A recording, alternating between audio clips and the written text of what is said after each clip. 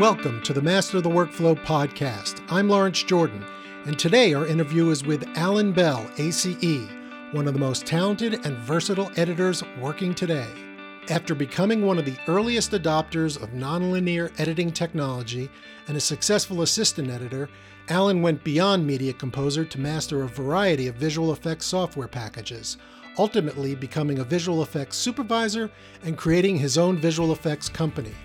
His deep knowledge of technology and love of the editing craft has served him well, with credits such as 500 Days of Summer, Gulliver's Travels, The Amazing Spider-Man, and 2 of the Hunger Games trilogy.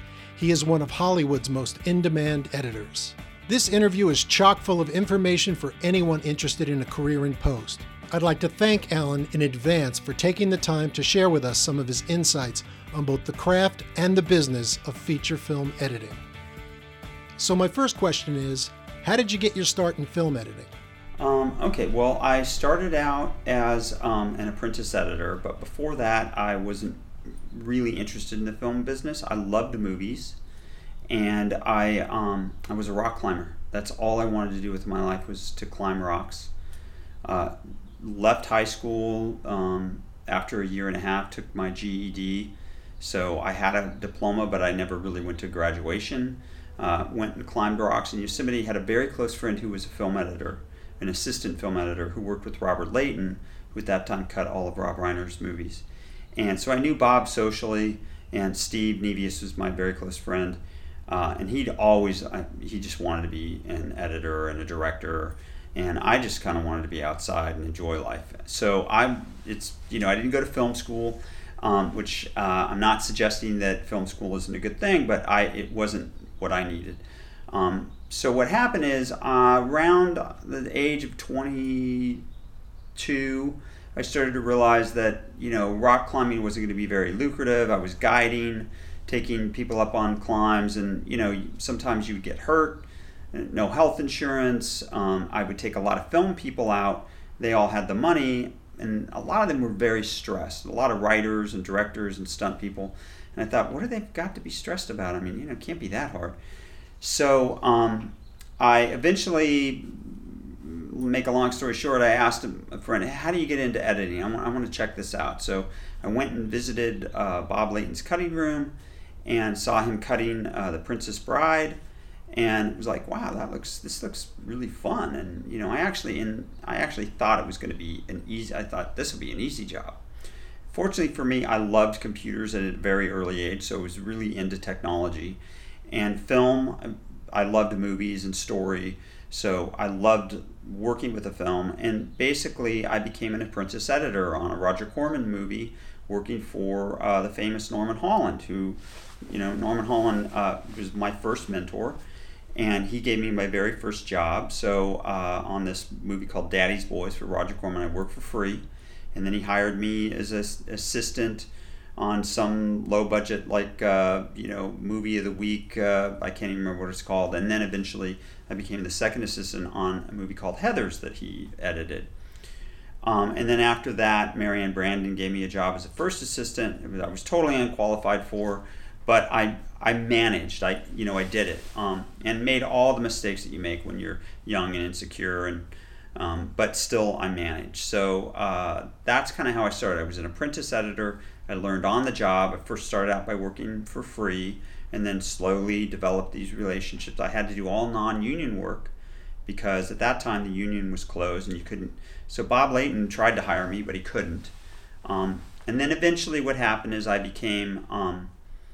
got into the union, and I was able to take a job with Bob and Steve. And Steve was moving up as an editor. And eventually I became the first assistant of Bob Layton, and he kind of mentored me from there, and taught me how to edit, really. Taught me about story and pacing, and how to build characters and performances through cuts. So I'm very, very grateful to Bob, and he shared some credits with me on some of Rob's later movies. So that's kind of how I got my start. How did you make the transition to full editor? Well, what basically happened is Bob and I worked together on a number of movies. He unfortunately for him, became very ill and needed to have a medical. He had to have a heart transplant. So I became, I helped quite a bit. I was doing a lot of editing with him, and so I became, like for instance, on The Green Mile, he was very ill and he had to leave, and he was basically just going to start that movie for Richard Francis Bruce, who was the editor on those movies. But Richard couldn't come on right away, so Bob was going to do just the assembly, and then we were going to go on to a Rob Reiner film.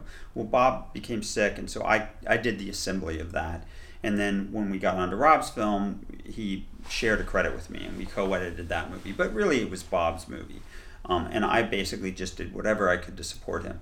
But when I decided to make the jump to editor, I looked around and I realized that I had a lot of friends who had gone from assisting to editing.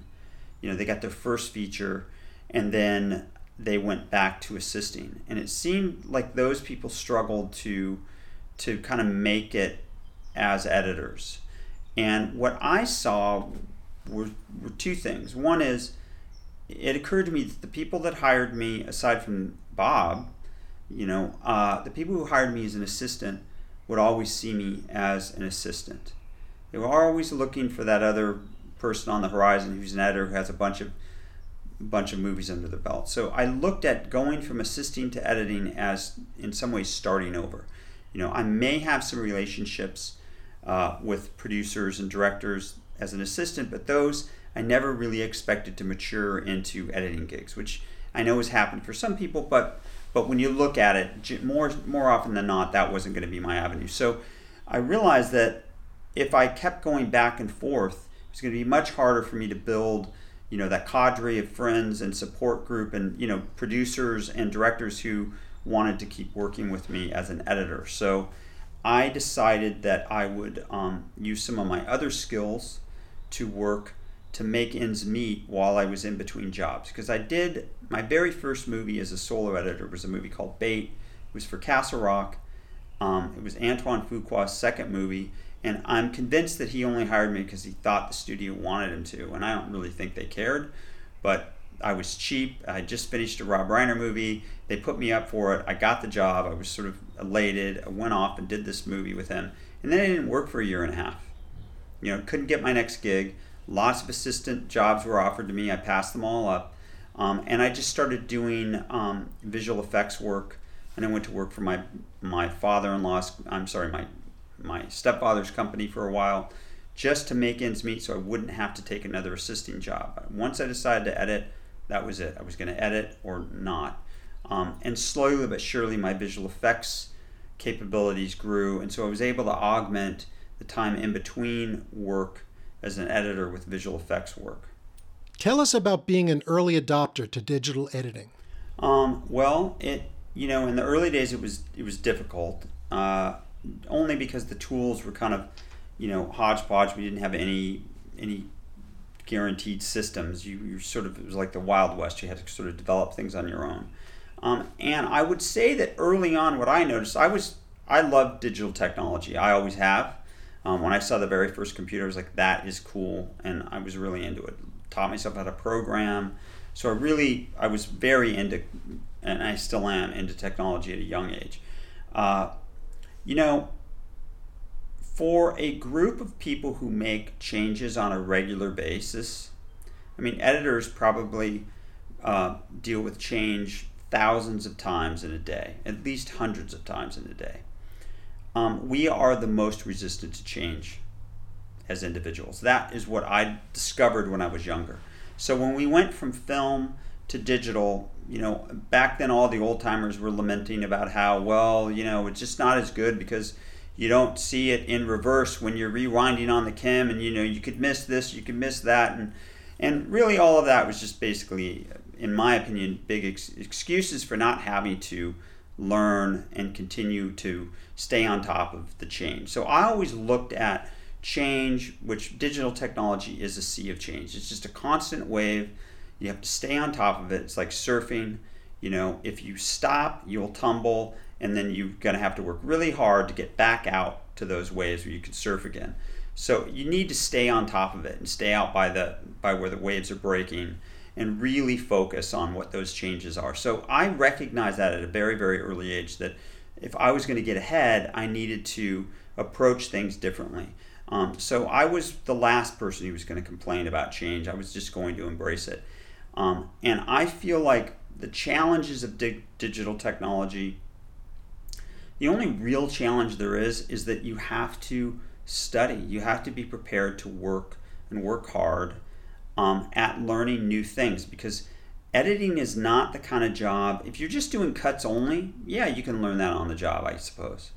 But if you're trying to do some unique, thing where you're doing, cross-cutting, some musical editing, a lot of things like that, with a director in the room and you have no experience, it's going to be obvious to them. If you decide you want to do a split screen or some digital manipulation of the image and you haven't practiced it with the director in the room, you can't just go to the help menu. There is no one button click, it's going to happen.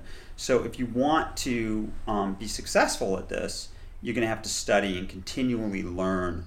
And that's one of the things that I embraced at a very early age. It's just part of my ethos. It's what I do. And that's been really helpful to me.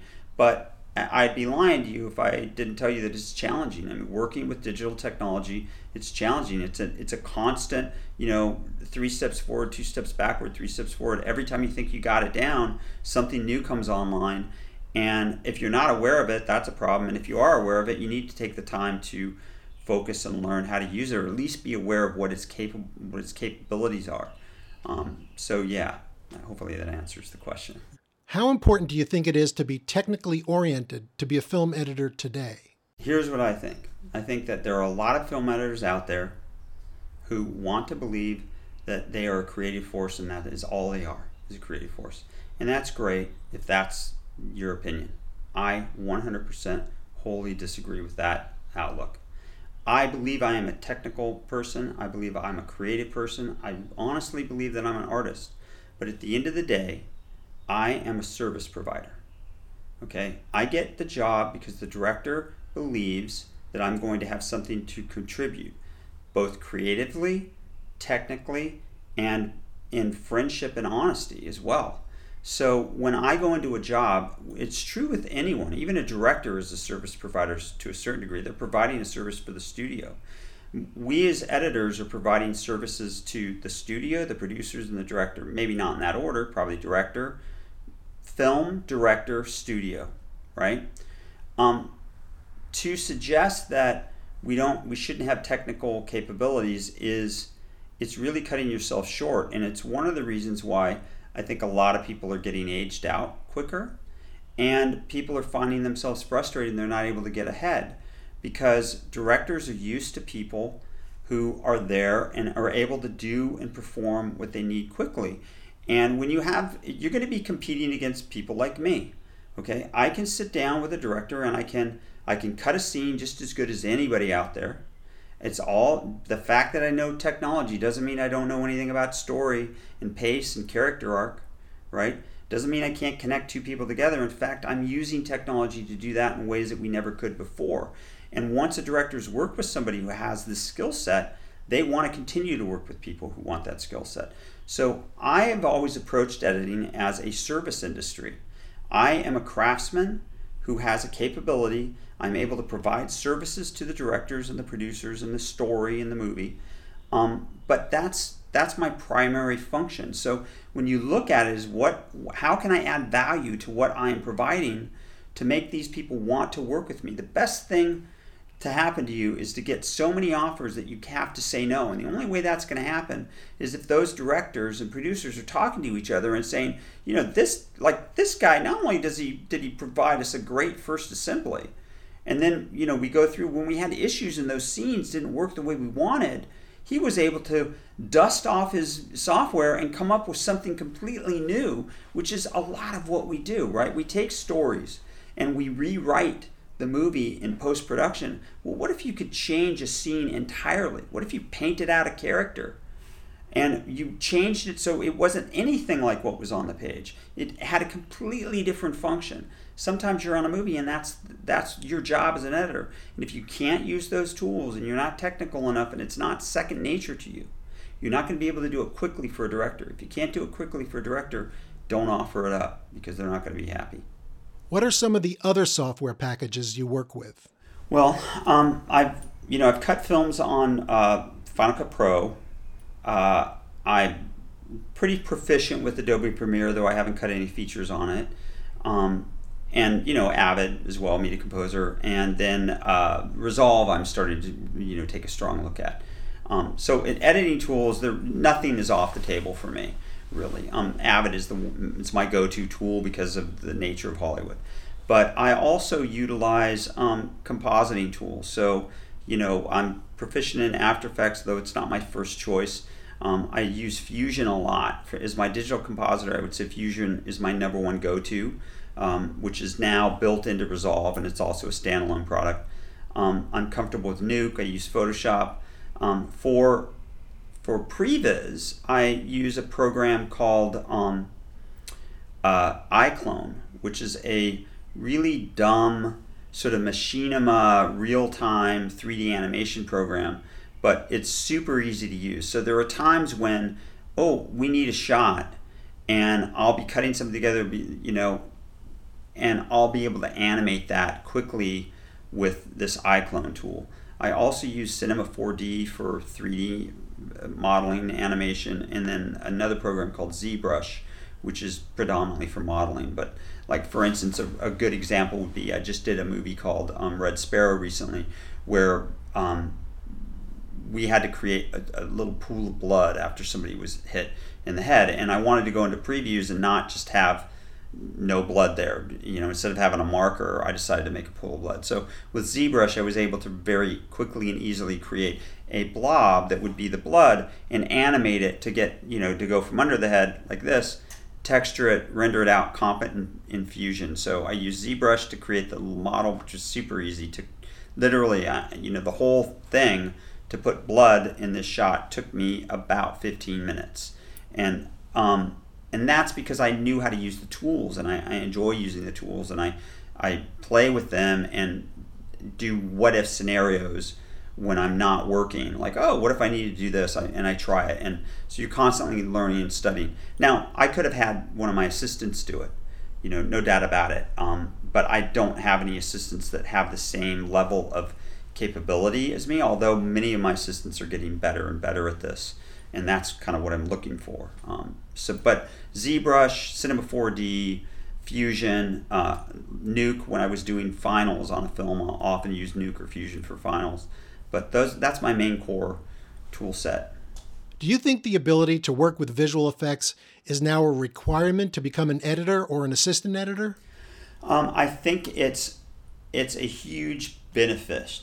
Okay, I don't know if it's a requirement for every job. I mean, I actually think that I could probably get jobs if I didn't have these capabilities, but I think that what happens is I get a job and the director sees what I'm capable of and goes, wow, this is really great. Then when they go work with someone else, they're like, ooh, like it takes me 2 days to get that thing looking great, when Alan can do it in 15 minutes, or he can tell me, this is going to be a 2-hour job, I'll have it tomorrow,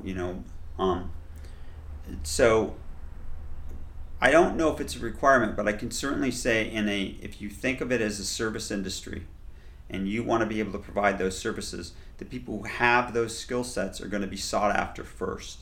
So you're going to become second tier. I guess the best thing to do is to ask yourself, when you go somewhere and you need a service and you ask somebody and they say, that's not my job, do you think I'm going to go back to this guy? Because they're like, they don't change oil, they only do brakes, right? You're probably going to, when you find that mechanic that'll do it all, you're going to go to that mechanic. Now, I'm not suggesting that as editors we should all be able to do final visual effects. We should all be able to do final sound work. What I'm saying is that as editors, we're constantly striving to create as finished a product as we can for the audiences that are going to see our movie and have a perception of that work that we've done and feed it back to us. The closer we can get to a final looking and sounding product before we turn it over to the visual effects and the sound people, the better it's going to be for us in terms of the notes we get from the studio, and the better we're going to be able to realize certain things. Sometimes you need to be able to try things to find out if they don't work. So you can say, I went down that path. Being able to do certain visual effects allows you to experiment in ways that don't cost production $1 gazillion. So a good example is there were a number of things that we did in 500 Days of Summer that I was able to experiment in the cutting room with that, what if we did this? What if we did that? Incidentally, on that particular movie, I did every single visual effect in that movie. I had people working for me who did most of them, but I did every temp effect in most of the finals as well, except for the 2D bird. Now, I animated that bird in 3D, so we'd have a bird, and then I cel shaded it, but we wanted to get like a real Disney animator, so it looked more like the blue bird of happiness. So that's the only effect that wasn't done. But like, for instance, there's a thing where he's walking down the street, and it turns into images. Well, being able to sort of play around with that and do that quickly while we were shooting allowed us the flexibility of going, is this what you want, Mark? Is this the shot the way you want it? As opposed to sending it off to an effects house and having it come back and going, oh, okay, well, this is what we spent our money on. Sometimes having that capability will allow you to up the ante on what the movie's going to choose or not choose. And so I think it's pretty essential that if you don't know how to use those tools, that you have an understanding of what they're capable of, and you have an understanding of what it takes to do certain things. So like, anything's possible, but from an editorial standpoint, like everybody talks about, oh, well, I use, morph cuts. I put a little morph blend on one. Well, if your head is like this and then it's like this, it's not going to work. Now, it may look good enough in AVR 36 for you, but knowing that when you give that to somebody on the other end, that the amount of work they're going to have to do, in order to make that really work, they're going to have to do what's called a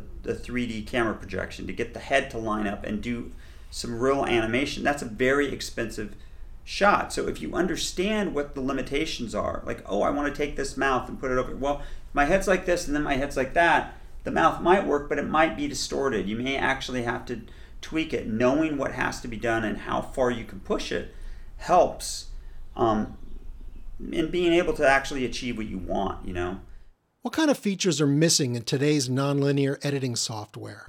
Well, I think what hasn't changed for me is the paradigm in all these editing pieces of software about how I can organize and think about my footage. So basically there are two main ways to work with footage. Text-based, little line that says this is a close-up or whatever, with some sort of description, and maybe you can color code it and it's in a column. And then there's frame views, and most of them are pretty rudimentary. I mean, even Avid's, which is probably the best out there, is still incredibly rudimentary. But there isn't a very easy way for me to organize my footage and all my clips in a way that is meaningful to me, the way that I think I should be able to. I mean, if you look at the actual tools that we've been using to cut movies since Avid came around, and Media 100 and all the rest of them, that aspect of filmmaking hasn't changed at all. And it's a huge pox on the nonlinear editing software companies, in my opinion. And the reason why I'm so pissed off about this, and it's my pet peeve, is because I've been using 3D tools, like Cinema 4D and ZBrush and compositing tools for as long as they've been around, and I've watched those progress tenfold. And the capabilities and what you're able to do is absolutely amazing when you see that our editing tools are really basically, they've been chasing codecs and digital metadata, camera information.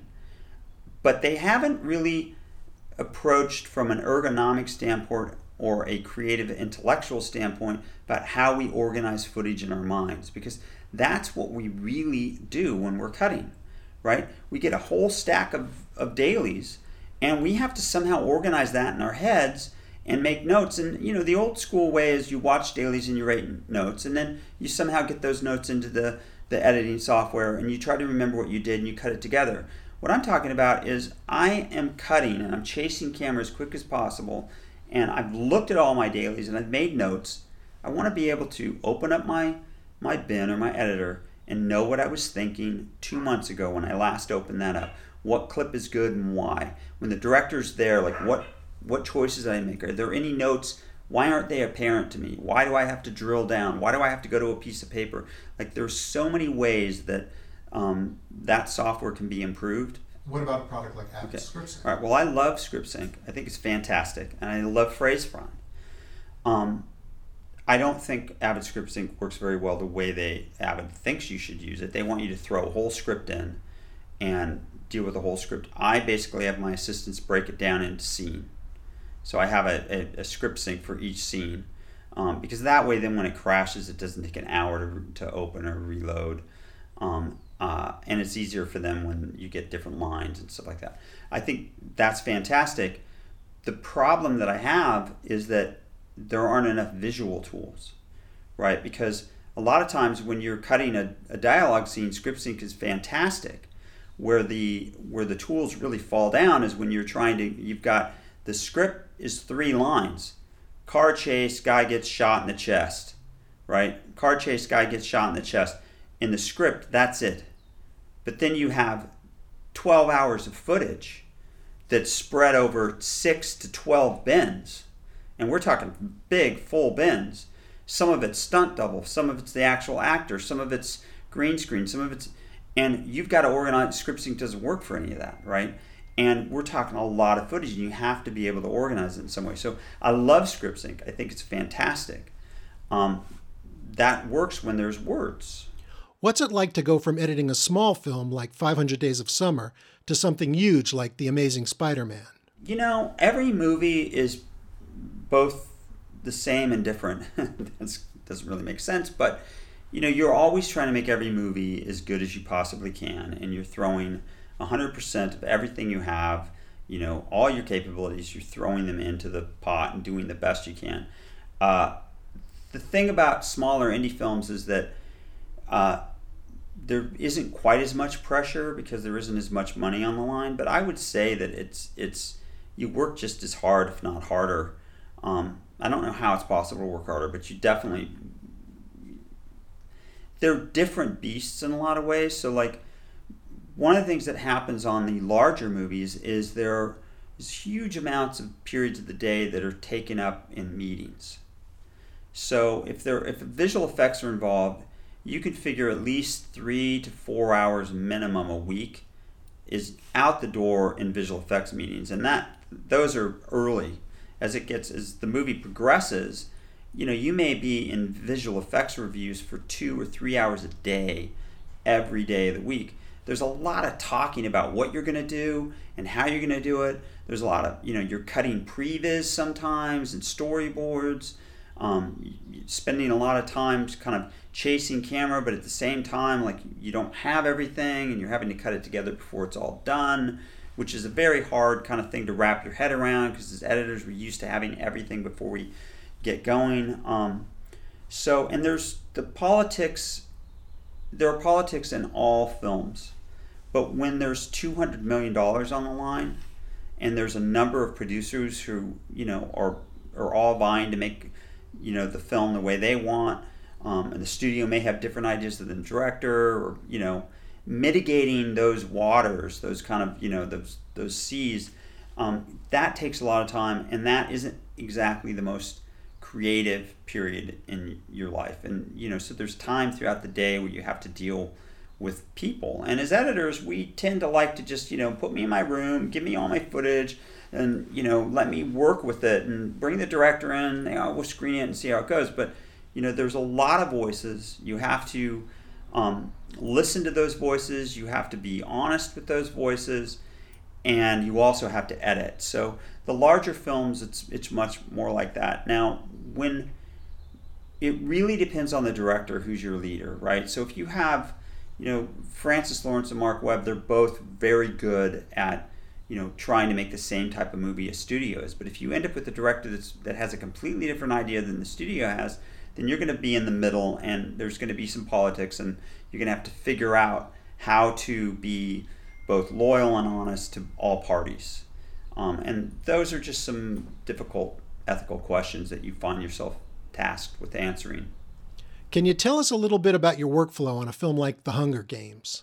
It changed. The Hunger Games changed my workflow. So when I first, after The Amazing Spider-Man was sort of the process of my changing this, but I watch everything. So I get the dailies for that day and I watch everything.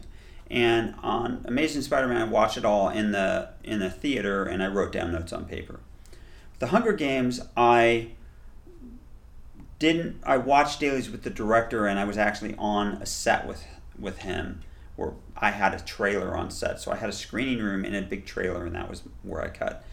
And so at lunchtime, he and some of the crew would come, and we'd watch selects. Now I would keep notes of what the director said with those selects, but we weren't watching all the dailies.